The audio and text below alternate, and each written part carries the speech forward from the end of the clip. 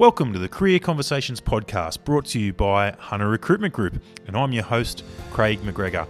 And I'm excited to let you know that we've moved slightly past COVID lockdown stage of our podcast, and we haven't had to use Zoom for this one. We're using our technology, our microphones, and sitting in a room with someone and enjoying their company and getting to know more about them through their career. Exciting conversation today with an old friend, a gentleman by the name of Greg Kerr. Greg's an industrial relations specialist, and I met Greg at a Hunter Business Chamber meeting about 12 or so years back, and we talk about that chance meeting in the podcast and the potential of us working together back then. And Greg's career took a slight detour with a station at the University of Newcastle, where he was 2IC in the IR department and did a great job at in that large Hunter business. So sit back and enjoy our fascinating conversation with Greg Kerr. Today's podcast is brought to you by Hunter Recruitment Group. People-centric recruiters, HRG looks to use technology and personal interviewing techniques to ensure the best fit possible for both the candidate and the employer. We operate labour hire and temp services for various sites, conduct permanent recruitment searches, and have an innovative program we call Temp to Perm. You can find us on the web, www.hrgroup.com.au, or search for us on your favourite social site, Facebook, Instagram, Twitter, and LinkedIn. Whether you're an employer looking for a fantastic new team member, or you're an individual seeking their next great career move, start a conversation with Hunter Recruitment Group today. So welcome to the Career Conversations podcast, Greg Kerr. Thank you very much, Craig. It's good to see you again. Awesome. So yeah, it's been a while, and I wanted to start with my memories of our first meeting. I think it was at a Hunter Business Chamber meeting about, I'm going to say 12, 13 years ago, and we started chatting about HR and IR stuff, and I remember going, didn't do much networking that night because I just got stuck in the corner talking cool stuff with Greg. That sounds pretty much right. Yeah. What was it? The Business Development Forum or something like that. One of those. Where we went along to try and network. Yeah, yep. It was like that. And then I think I dropped in to talk to you at one stage in the office you were working in Newcastle. New Common way Street. Back. Yep. That's a long time ago. It is. Yeah. And look, there's been a few conversations here and there. We catch up every now and then. I remember, we'll get to it, but you were working at the uni and I was doing some work out there. So I said, hey, let's grab lunch, and we chewed the fat over lunch. Yes, I remember that. We ended up talking about one of my former bosses, if I remember rightly. I won't mention anything further about that, but that was a very interesting conversation. Yeah. No, that was a good day, actually. Yeah. And we were toying with the idea of creating a bit of, I remember we started a brand called Retain HR, where we're going to create this little triangle of HR consulting, recruitment and IR consulting, and we were almost there, and then you bloody got a job at the University of Newcastle on us. Well, that's right, and that wasn't something I was expecting, and it turned up. I mean, it was partly family that needed to have more, shall we say, predictable and definite income stream than consulting normally provides. Yep. So I toddled off to the uni, and the three of us became the two. That's right. In Retain HR, and I just kept on going with the uni, and I was there for about 8 years at the uni. So I remember part of your decision at the uni was your commitment to the choir, and I thought before we get to the IR, Greg Kerr, I wanted to talk to you about your second career and your choir, because I remember. Was it Channel 7 had the choir competition? Was that? It was. It was Battle of the Choirs on Channel 7 in 2008. So it's kind of like Australia's Got Talent for choirs. That's right. Yep. It was a model that had been done before in, I think, the UK and the US. Yep. And Channel 7 and Granada TV brought it to Australia. And they invited 16 choirs, of which the University of Newcastle Chamber Choir was one. And from memory, you won. We did. Yeah.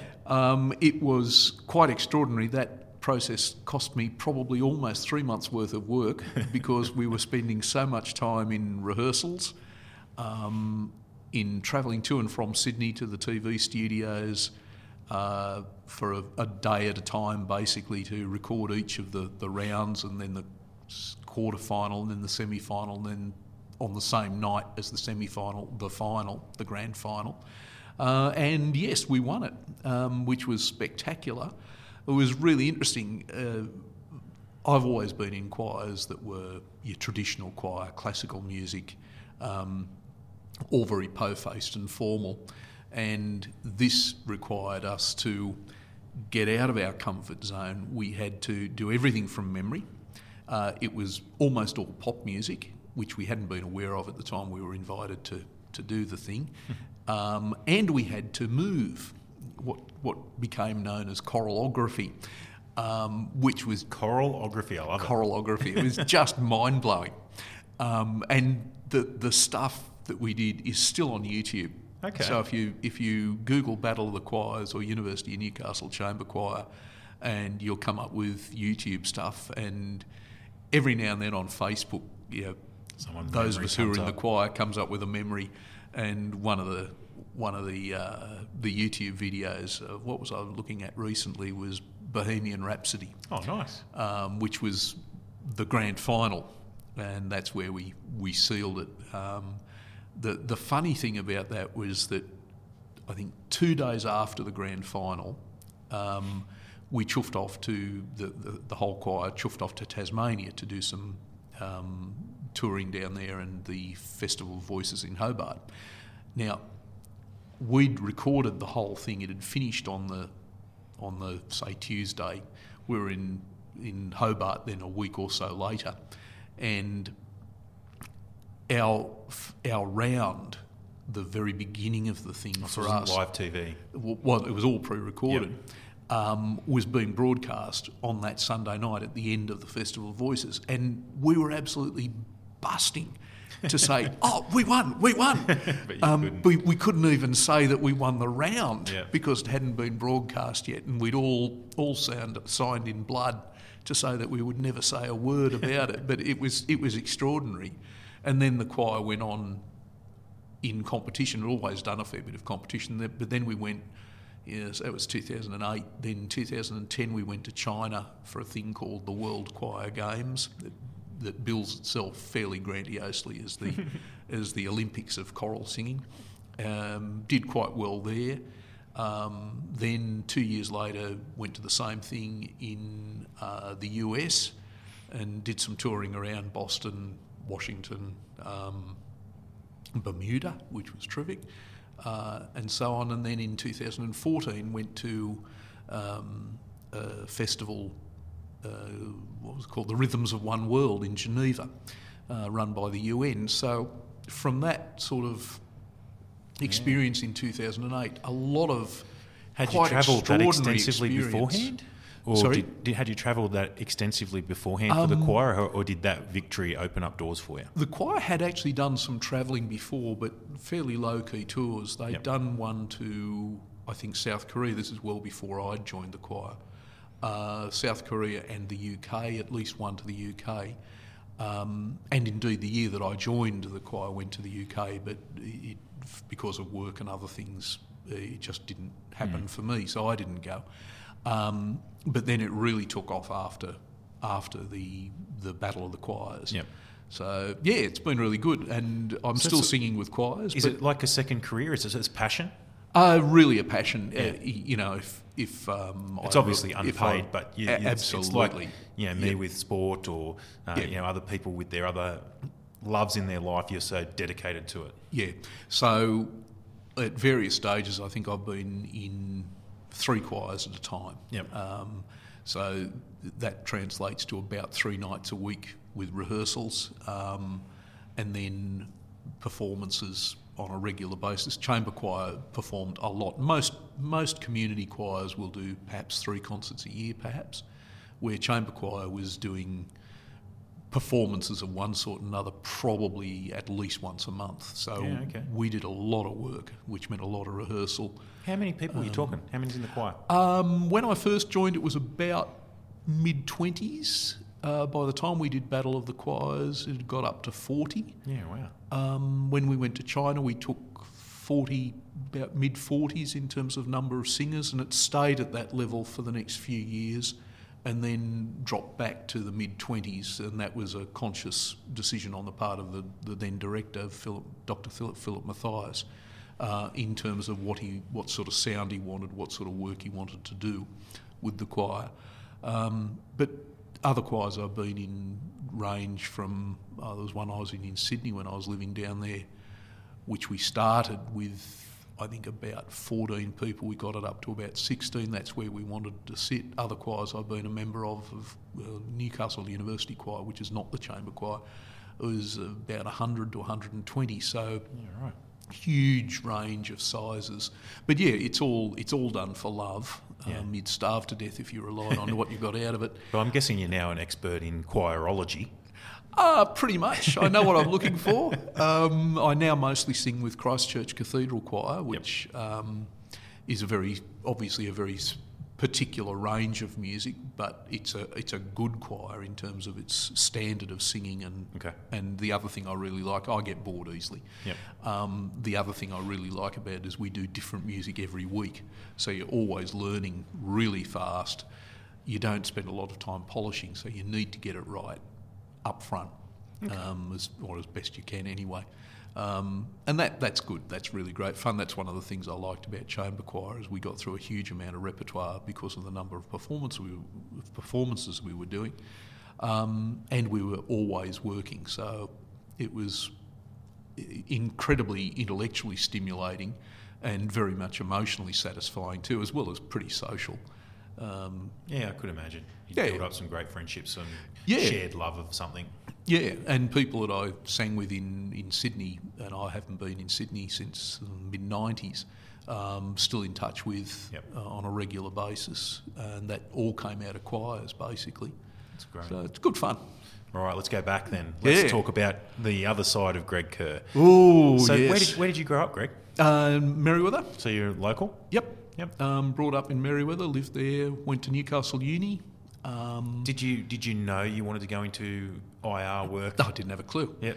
My first degree was Bachelor of Arts. Yep. With honours in philosophy. So why did you do that? Did you have a career path in mind, or did you just want to learn? Well, oddly enough, it was because I was thinking of becoming a Catholic priest. Okay. So to do that, part of the deal was we studied philosophy, and I was very lucky that instead of disappearing into the wilds of the Blue Mountains to the seminary there, we got to choose, and we could go to Newcastle Uni, do our philosophy there, and then we would have gone on to Manly. I pulled out before that. So that's why philosophy. In terms of a career choice, not a great deal of career availability. Mm-hmm. But having done 4 years of it, I then started doing postgrad work. Worked out that the life of an itinerant academic philosopher was pretty precarious, and ended up joining the public service in Canberra with Australian Archives. So Australian Archives looks after the records of the public service. You moved from beautiful beach town Merriweather to nice and sunny Canberra. Sunny but chilly, except in winter, in summer when it was stinking hot. Yep. Not a great climate really. Yep. And I think I was in Canberra for about 4 years, and I think in the whole of that time I probably spent one long weekend in Canberra. Yeah. Pretty much every second weekend I was on the road back to Newcastle. Yeah. And keeping up with friends in Newcastle. So managing the archives, what was the role? Had a few roles, but the basic mission of archives is to look after the no longer current records of government, of the public service. So if you imagine several very large warehouses in Canberra filled with box after box after box of files. So our job was to, in particular where I worked, was to go out and look at what documents, what records departments were keeping, work out what needed to be kept. Anything that didn't need to be kept, we created what were called disposal schedules. if material was to be kept, we would be responsible for going out, working out what was there, documenting it, and bringing it into storage in archives. So that was it was interesting work. Yep. One of the departments I worked on was the Department of Defence. So they had some fascinating records. I still remember going down to, you may not be familiar with it, the Foreign Affairs building, the old Foreign Affairs building, looks like something out of 50s communist architecture. Yep. But in the sub-basement of there, they had, the Department of Defence had what were called the records of proceedings of Her Majesty's Australian ships from World War II. So every naval vessel would fill in basically a diary, like a log of where it went. So this wasn't the navigation log. This was a record of their operations or what they were doing. Yep. So I went out to survey those. Dingy, dark, dusty sub-basement with lots and lots of water pipes and so on, just waiting to flood the place. That sounds like fascinating work. Yeah, I think about it though. You've done philosophy. You're in these archives. Was it? I'm trying to imagine it as not a lonely job, but I'm guessing it's a job where you'd be dedicated and ploughing through a lot of work individually. Or were you part of a team? How did it work? We were part of a team. Yep. Okay. So the team I was part of,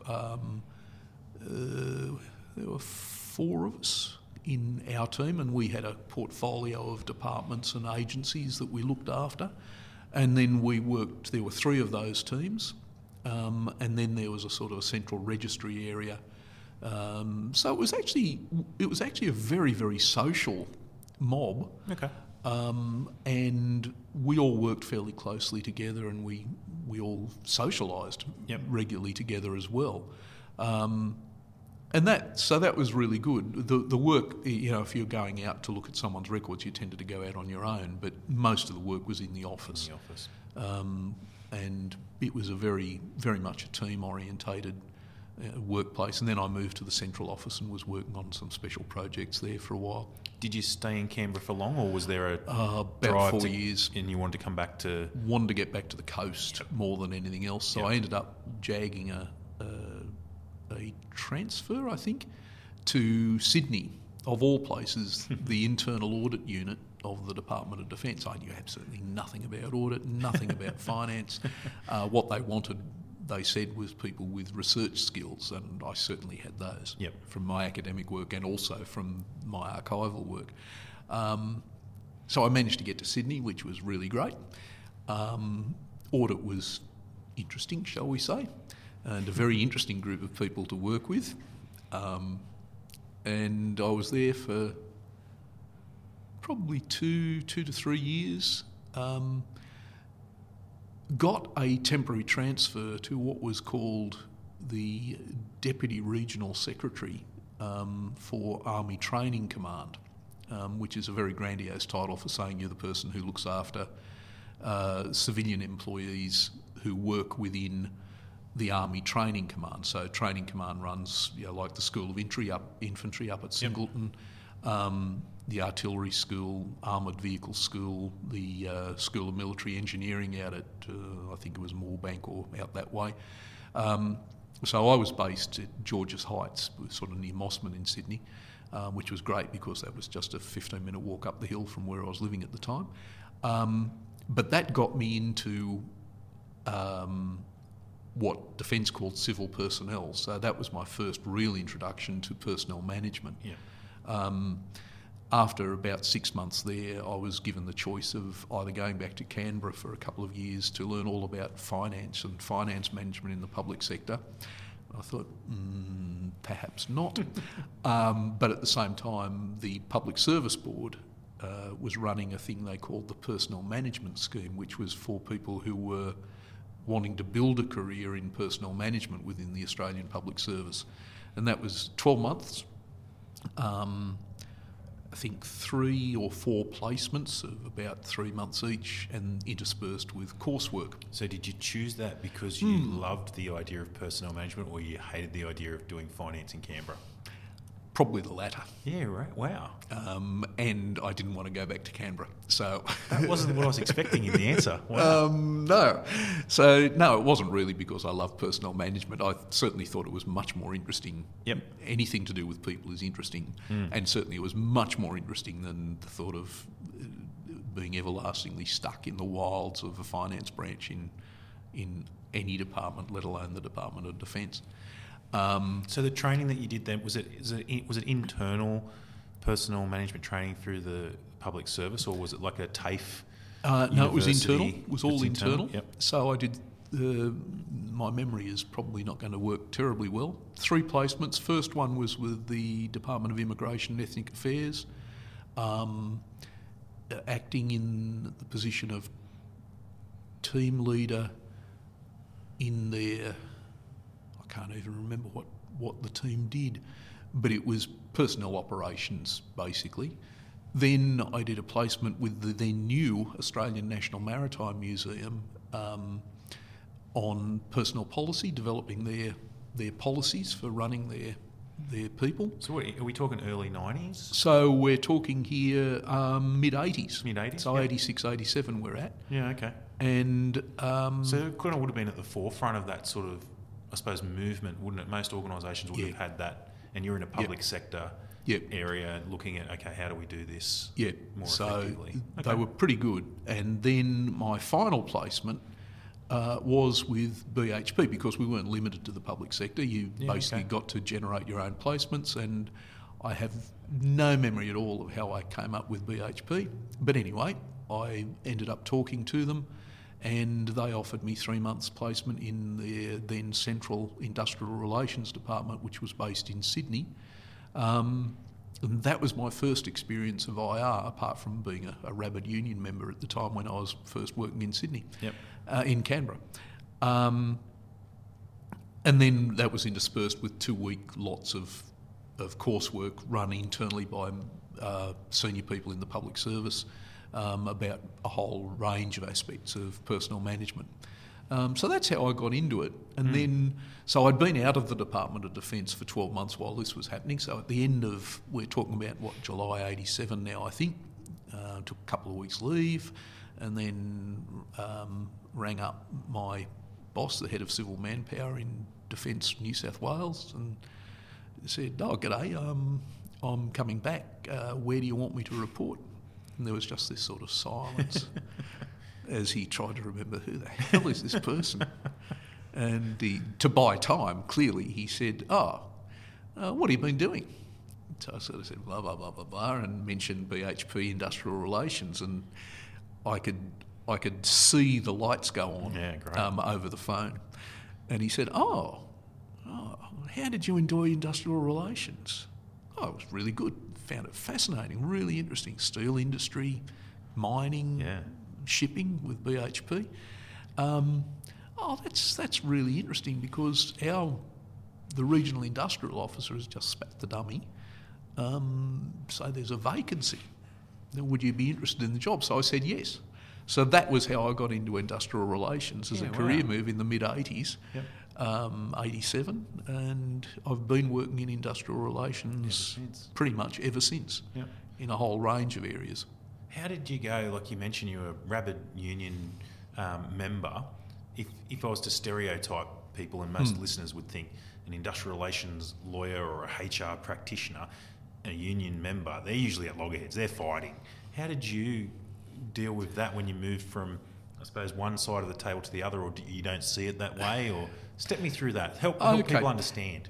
I guess most HR practitioners, yes, you may work for different sides and represent their differing interests, and they are quite different. And particularly in the 80s, there were, that was the Razor Gang in the Federal Public Service, and lots of strike action, all sorts of stuff. But underlying all of that is most HR practitioners have got a real dedication to doing the right thing, and ensuring that things are done properly, and people are looked after, that they're paid correctly, all of those things. Yeah, I agree. So from that point of view, while you may be on different sides, there is still a very deep commonality in what it is you want to achieve and how you want to achieve it. It's just the way you go about it differs fairly spectacularly at times. Also, during this period, I was studying law. And so again, did you openly think, I want to be a lawyer, or did you have a career path in mind when you started that course, or now that you've fallen into IR, did you say, oh, there's a pathway here for me? Or yeah, when I'd first started law, I was working in defence audit and thinking, I don't know, this is not really where I want to be, or this is not a career path. Perhaps I was quite happy working in audit, but in terms of career and long term, no, that really wasn't something that turned me on. So the idea was probably to become a lawyer and work in law, but I hadn't really given much thought to what that might be. Isn't that a real, like if you reflect back, like theology and going down the church religion path, now looking at law, that's really a distant connection, isn't it? Like there's not much. It on the surface, it is, but you would be surprised how many people who either had been priests or had been thinking at some stage of becoming priests ended up as lawyers. Yeah, fascinating. Of the mob that I started with in first year uni, I think there were about a dozen of us all up, and 25% of those are certainly not priests, but are lawyers. Yeah. So that's a fairly high thing, and a lot of other people I know who've left the priesthood have become lawyers. Judges, worked in the court system, etc. Part of it, I think, is about intellectual rigour. Yep. It's about both theology and law are very much about critical thinking. And I think the other thing is that a lot of lawyers are driven by a sense of the importance of justice and about social justice quite often as well. So those two tend to go together. Yeah. So that there is a fit there, which is not immediately obvious, but there is a fit. Like I said, like just thinking out loud, I went, wow, that's a real change. But after hearing that, you kind of go, it's really interesting. It works. Yeah, and you can see why it works after you sort of get into it a bit. Yeah. But my ideas about law were more that it was a decent career path. It was interesting.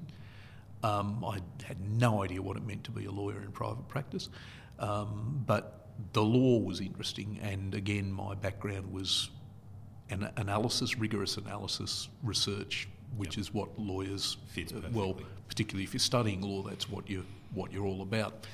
So I was studying law, and this was all going on in the background. My move into IR.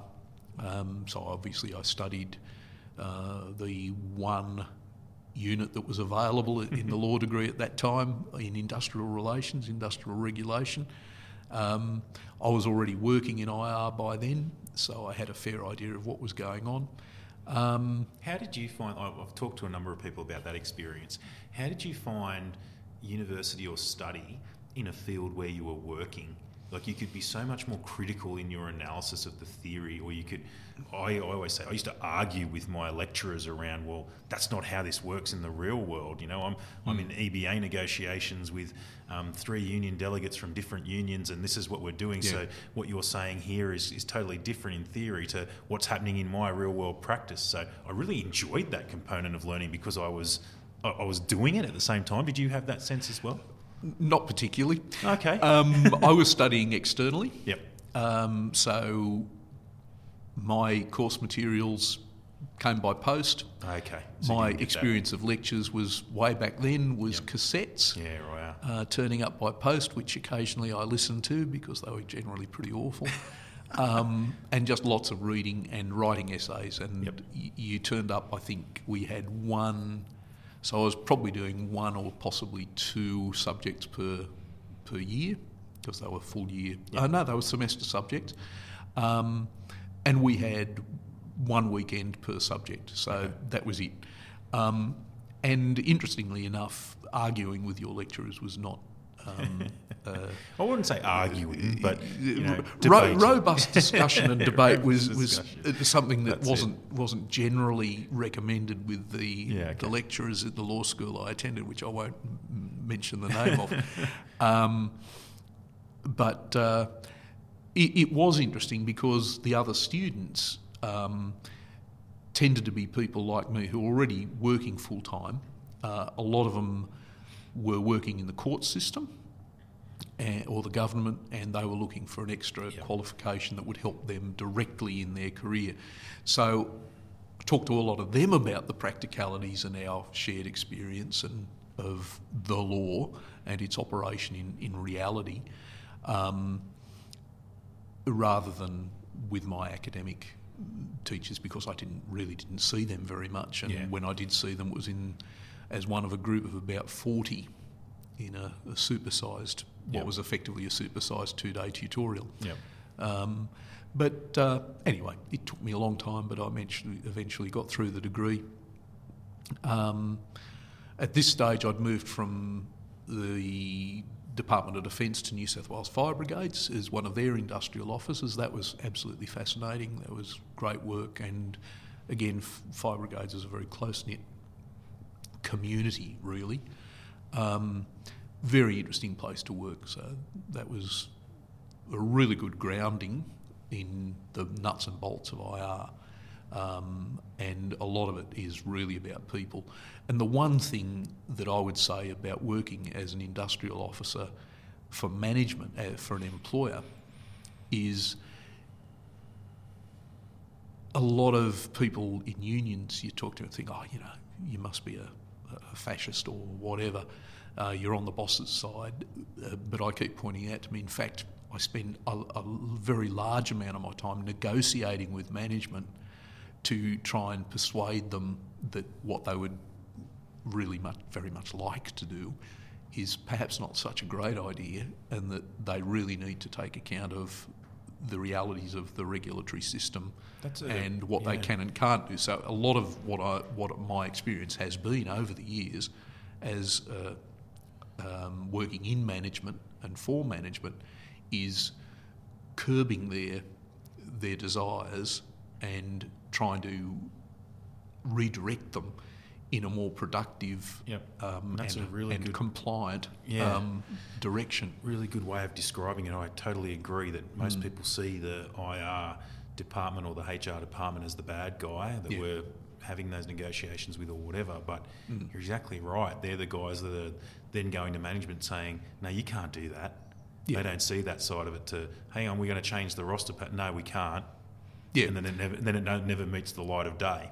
And so you're advocating for the employee side probably more so quite often than the employer side. And that's right. And there are times when, whether it's an individual grievance or an employee who hasn't been paid correctly, you are going to the payroll manager or a senior manager and saying, well, look, sorry, but you can't do this. And when things get really extreme, you end up saying to them, I'm not going to let you do this. I will go over your head. And I still vividly remember being in a meeting once with the then chief officer of the fire brigades. Position doesn't really exist anymore as such, and the union. And there was a very close relationship because this guy had been a member of the union since he was a probationary firefighter. He was now at the other end of his career. And I still vividly remember he and the union had got some deal that they wanted to do, and I just said, sorry, no, can't do it, not going to allow it. I'm not sure who was more surprised. I don't think the union was terribly surprised, but he certainly was. So that is a way a lot of it works, and that carries through. I think what's changed for me is that working in consultancy now, what I like to try and do is get my clients to the point where my relationship with them is much more about they come to me and say, we think we want to do this, or this is what we need to do. How do we do it? Can we do it? So it becomes very much an educative process of saying, well, these are the things you need to understand. This is how the system works. this is what you have to do. Talk to me before you do something, so you don't end up in some very long, involved, expensive and complicated mess when there is a better way of doing it. And that's where I try and position. That's where I tried to position management when I was working in IR, and it's what I try and do with my clients now. Yeah, and it's a great position to be in. And I've referred you on a few times, and I know that you look after your customers in that way, but it's unfortunate that the problem we have with small business, I think, is most people head in the sand and they'll ring Greg when they've got a problem, as opposed to going. But once you've built that relationship, then it's more proactive to say, hey, if you do this, we won't get those problems and we'll be much more effective business. That's exactly right. Yeah. It's so, from their point of view, it's so much more productive and indeed profitable to do it that way, and to understand what they're dealing with, so they don't just go off half-cocked. Not so sure that a lot of it is head in the sand. That has the sort of connotation of they're deliberately hiding, and some of them do. There's no question about that. I don't mean deliberately hiding, but they just don't want to know about it, or they just say it's too hard. Yeah, and that's something I get. And look, I have a lot of sympathy with that, because the Australian industrial relations system is very unique, complicated. It's unique.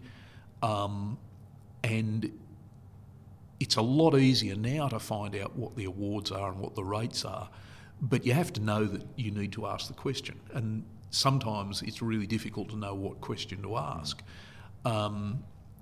There's a huge amount of information out there, but for a lot of people, it is just too hard.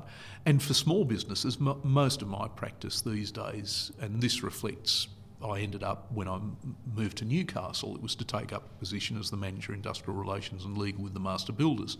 So I was dealing with predominantly small to medium enterprises. And that's who I deal with now, and that's largely a matter of choice, because I like dealing with those people. For them, they spend the vast bulk of their life just chasing the business and trying to keep the thing ticking over and working at whatever it is they do. Any time they have to spend on, what's the award, how does this work, where do I find the information, is time that they begrudge, and time, quite frankly, they really don't feel they have. Yeah, well, it comes down to that age-old outsourcing question, isn't it? If you're a fantastic builder, why would you spend time doing award interpretation or industrial relations management? Go and be the best builder you can and make as much money as you can being the expert that you are, and have someone else come in and say, here's the rule book, here's how we need to work, and help you in that space. Yeah. The problem is that a lot of these issues are the things that happen on site every day, day in, day out. You need to know the nuts and bolts at a very basic level before you can manage. You can be the best builder you can be. If you don't do that, then it doesn't matter how good your building skills are. You won't have employees, or you'll be up to your neck in disputes of one sort or another. You need to know it at least a basic level. But it's really, I find this fascinating, and it's so, like, we've done a lot of HR as opposed to IR audits with small business over the last 14 years, and I'm going to say 95% of them, it basically comes down to the owner loves doing what they do. Yep. And they just want to do that. That's right. And they want to go, that's really painful, this thing over here, this HR policy and industrial relations. I don't want to deal with it. So usually my solution is, A, you have to deal with it, or B, you can outsource it, or C, we hire someone to be the manager of it. Yeah. So if you want to be the best real estate sales agent you've got 15 staff, then be the best real estate agent, but put in a general manager who's going to take care of office, operations, HR, and all the compliance issues, so you can do what you love. So it's trying to figure out how to manage that as a business is really difficult. That's really hard, and that requires a certain level of turnover and business to be able to split them in that way. Because that's what happens. They usually start, they go off, and if we use real estate as an example, they become a real estate agent. They might have 2 employees and they grow because they're really, really good at what they do. And then they get to 10 or they get to 15, and then it becomes this, oh my God, how do I manage this? Yeah. And I just want to go and sell property. So, and I used to see that all the time in the building industry. It's every industry. Exactly that. It's you're good at it, you grow. As you grow, it becomes more complicated.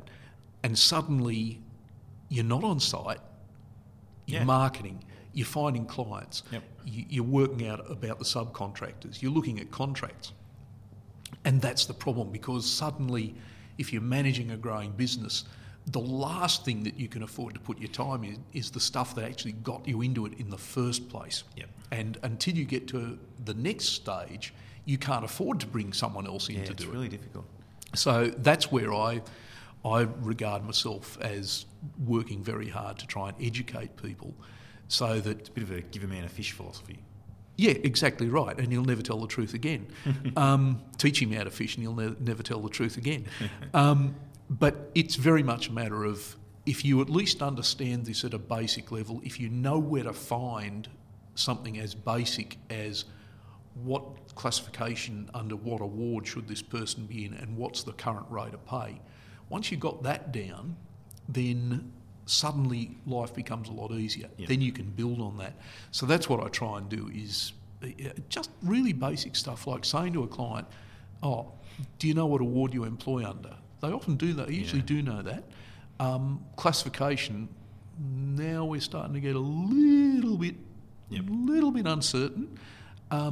So it's as basic as saying, okay, you need to find the award. Here's the website. This is how you work your way through the website to find the award. Once you get into the award, this is where you find the pay rates. It's all there.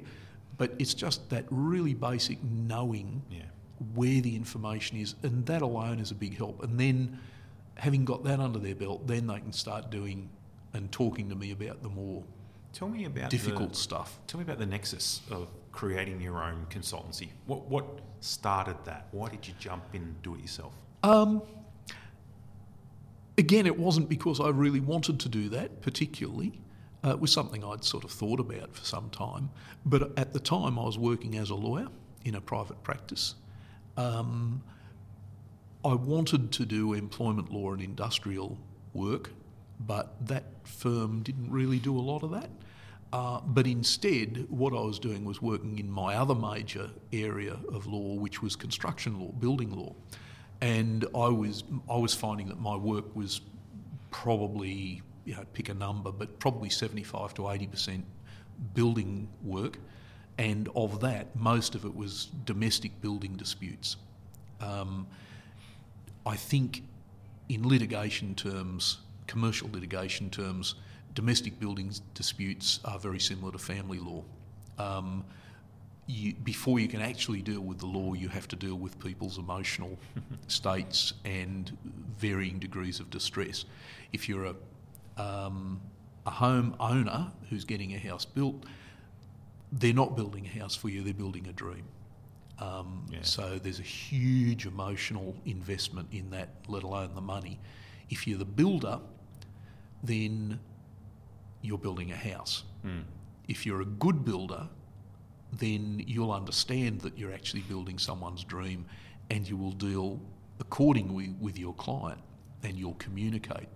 If you're an average builder or even a reasonably good builder, you'll build a house and you probably won't communicate at the emotional level with them, and that's where a lot of the disputes got their steam up.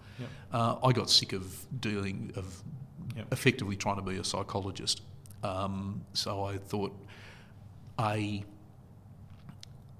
yes, IR is renowned as an area of conflict, but it's a whole lot nicer level of conflict than it is in domestic building disputes. Particularly, between unions and management IR practitioners, you're both there doing a job. You both understand the rules, and you just talk to each other. You may not necessarily like each other very much. Been called a snake before by union officials. I've jokingly told this story a number of times where I still remember back in my day when I was HR practitioner in a large manufacturing firm, we'd be in a room similar to this. There'd be 4 or 5 management on one side and 4 or 5 union delegates on the other side, and we'd go hammer and tong. We would be negotiating, we'll call it, for a couple of hours. And then we'd step out at lunch and we'd be talking about, hey, Bob, how's your boat? You know, oh, yeah, how's your son? You still like Parramatta and the footy? You know, you're just friendly. Like they're your friends still. Yep. And then you'd go back in the room and you'd do your job. Yep. But never did we take it personally, or there was a good relationship between everyone. That was the important part. You recognised each other as professionals and you knew what the bounds were and you knew what the difference was. I think a lot of straight HR practitioners and a lot of managers don't understand that's one reason why they're afraid of IR. Okay. And I certainly had that experience. I do remember we were having one major dispute when I was with Defence, and we ended up with the Deputy Chief of Naval Staff, so a Vice Admiral, I think, came up with several assorted senior managers, and we had this huge meeting with the unions about the strike action that was going on, and towards the end of it, the union officials sort of whispered out of the side of his mouth to my boss from the IR mob in Canberra, come down to the pub later. Yeah. And my boss's response was, yeah, see you down there in a quarter of an hour, got to get rid of this lot first. And then we adjourned to the pub for a couple of hours. Yeah. And I mean, that's the old days of IR. It doesn't really happen that way anymore, which, depending on your point of view, is either sad or probably a good thing for your liver. But it is about that and understanding what the relationships are and what the roles are.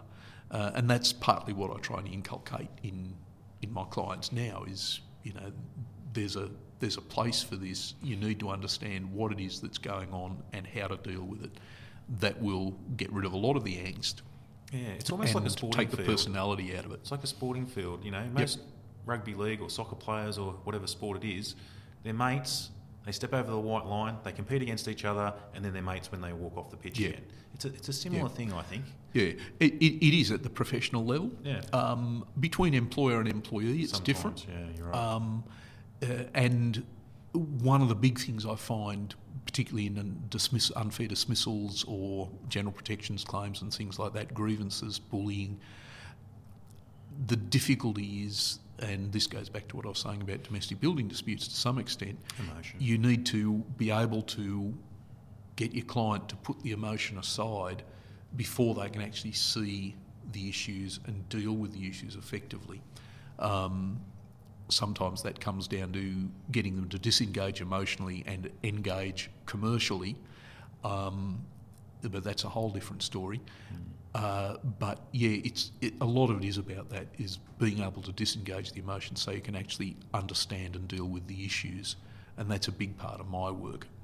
Always has been, and it's a part of most lawyers' work, to be perfectly honest. But anyway, I decided that I didn't want to spend my days working with angst-ridden builders and homeowners. So I decided now is the time.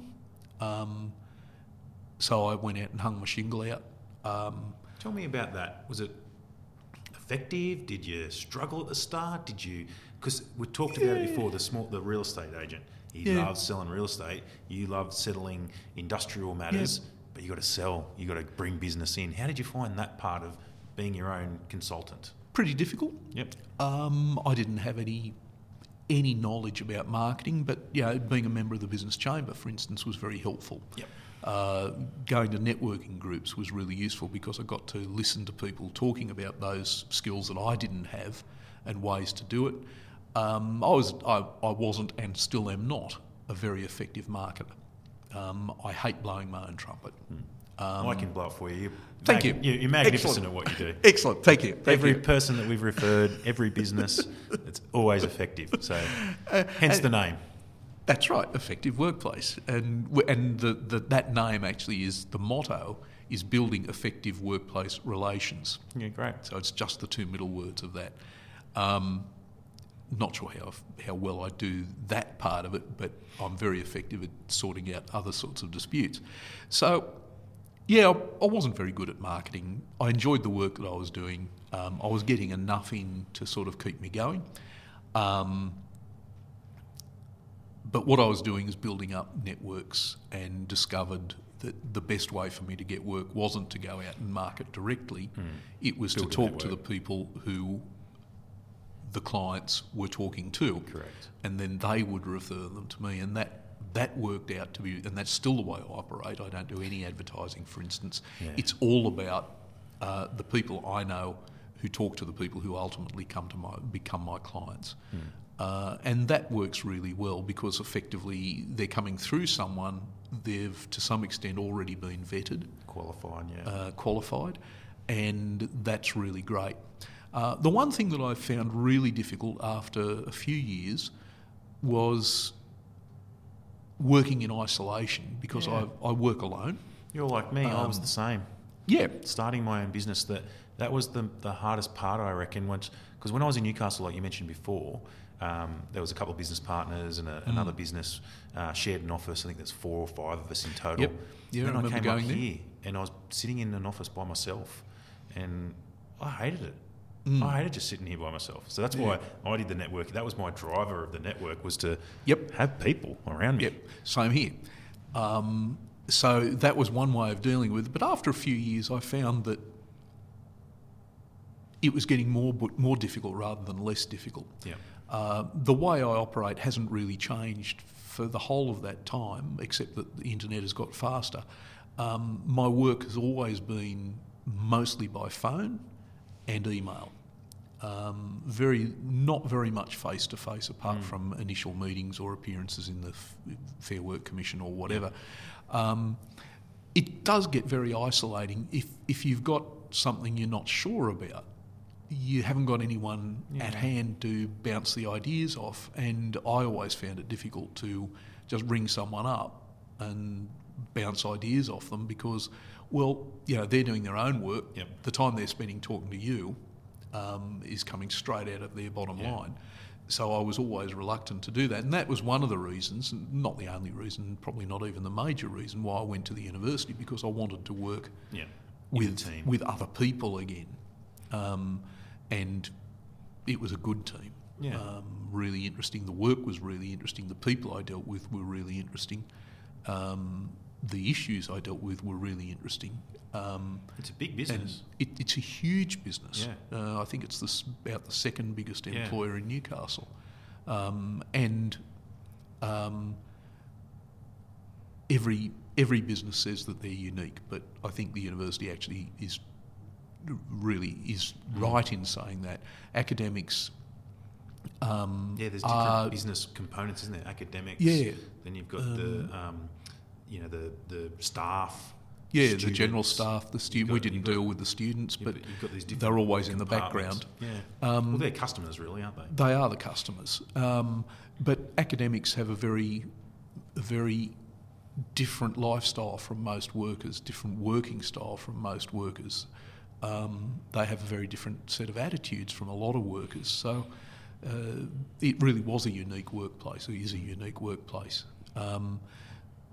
But what got me there in the first place was, as I said earlier, the need for a very predictable and regular income for family reasons, but also getting out of the isolation.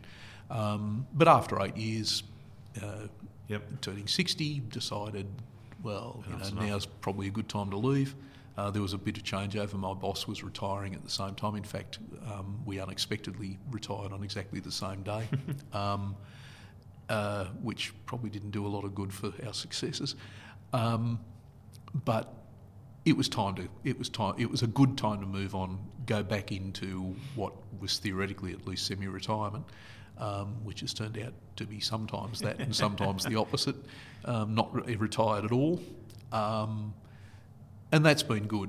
But there are a couple of other people around now who are in a similar position, so we can talk to each other and bounce ideas off each other. So that partly has been addressed as well. So, yeah. I annoy you every now and then with can I pick your brain, Greg? Yeah, and that's really great because that keeps my brain working, which is always a useful thing. It's contact. Yep. and an outside voice, an outside view, which is always lovely. Those things are great. I do that with a number of different people in my network, and the stuff you talk about sometimes, you may have gone down, I've got this customer that's got this issue with XYZ, and then you end up talking about something else and you go, oh, that was really productive. Well, that was really effective. Oh, absolutely. You know, it might be a marketing conversation or whatever else, customer issue. So those things are they're invaluable. Yeah. It's really great, and it makes a difference, even if you are still sitting in your own office. That's right. You've had that human contact, and that's really good. So I like it. I like the lifestyle. I enjoy it. I work from home. Yep. I've got an office. I've always had an office set up there because I've always had to work out of hours. Yep. So I've just upped the ante on some of the technology, really, to make it work as a consultancy. And as I say, it was sort of a flip remark, the internet's faster now. It's also much more effective. Yeah. There's much more information available. It really makes it possible and very practical to work the way I do as a one-off. Yeah, 100%. And I think we're taping this or recording this now just post the COVID sort of restrictions, and you look at the world has changed. And people working from home during that period, Zoom technology for meetings, all that sort of stuff. That's going to be interesting from a, like you said, consultancy. We're looking here at reducing our footprint in terms of office space. Do we need as much? I think most organisations will think that. Can our employees work from home more? And that will open up more work for an industrial consultant like yourself. Well, I think that's right. And I'll need to update my armoury, if you like, in terms of my understanding of what are the drivers of working from home. How do you manage someone who's working from home effectively? And given what I do, how do you make sure you don't step into a huge hole when you're trying to manage that person and create absolute mayhem for yourself that can be horribly expensive for the business? So it's a whole new set of issues from my point of view as well. Work is changing, therefore industrial relations practice changes. Quite apart from any legislative change or other change that might be coming our way in the next little while. I could imagine someone who likes research and getting to understand that sort of information, you're going to love looking at that new changes. Yeah, I'm not entirely convinced about that. When I first started in IR, there was the New South Wales Industrial Relations Act and there was the Conciliation and Arbitration Act federally. Then we had the New South Wales, I think it was still called the Industrial Relations Act, but it was a completely new act. Yep. And then we had the Workplace Relations Act federally, both completely different. And then we had Work Choices federally. The New South Wales system has died. For me, has just disappeared for the private sector. And then we had the Fair Work Act. I'm not sure that I really. I'm really keen for another wholesale change in the network in the regulatory framework. But there's always change. Yeah, absolutely. Sometimes you look at it and think, why would anyone think that was a good way to go? Yeah. But that's life. That's how it is. You just deal with it. But it is interesting. But it's still about the people. There's still issues of effectively social justice. Yep. Why would you even think as an employer that this was a good way to treat an employee, or as an employee, why in heaven's name would you do that to the person who pays you? Yep. The idea of respect and dignity is, for me, still a very important issue. I might not talk about it a lot to my clients directly because that's not what they're looking for, but underlying it is still what's good practice? Good practice is treating people as human beings when you're working your way through the complexity of the regulatory system, and that ultimately is what is important. Absolutely. All right, so we've got a time machine in our podcast. So if we can rewind the clock to 20-year-old Greg Kerr, given what you know today, what advice would you give him? So 20-year-old Greg Kerr was doing his honours year in philosophy at Newcastle Uni back in the 1970s. I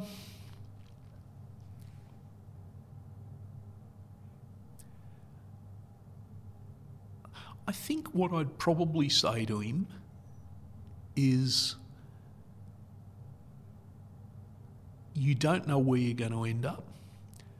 Just take the opportunities as they come and see where they lead you. Back then I was a philosophy student. I had in mind to become an academic and work in philosophy for the rest of my career. No. Yeah. Completely different. Other opportunities presented.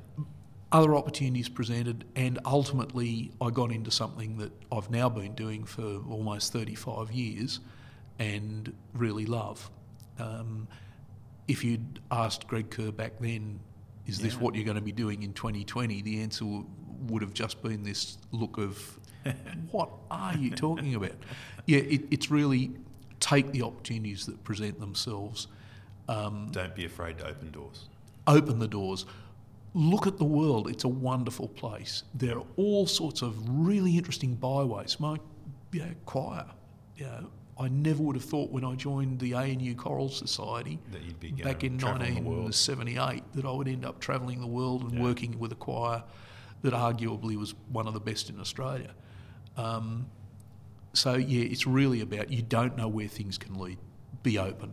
Excellent. Love it. Well, thank you so much for your time today, Greg. Thanks, Craig. It was really good to catch up. Our chat. So rather than being on the phone as normal, it was great to see you. Yeah, that's right. Go for it face-to-face. Yep, we can do it by Zoom next time. Very cool. And see each other. Thanks, Greg. Cheers. Thanks once again for listening to our Career Conversations podcast, and a special thanks to our guest today, Mr. Greg Kerr. I hope you learn a lot about his life and journey through his career arc. If you love listening to our podcast, I encourage you, please rate us on Apple. It means that we get higher up in the standings and more people will get to listen to our great conversations about people's careers. Either listen to us via Spotify, SoundCloud or Apple Podcasts. If you've got any guest recommendations, I'd love to hear about those, either through our Facebook page or you can send us a message through our website. We'll have Greg's LinkedIn profile details up on the show notes on our webpage, and we'll also have details of his website if you need some IR assistance in the future. Thanks again for listening to the Career Conversations podcast, brought to you by Hunter Recruitment Group, and again, I'm your host, Craig McGregor.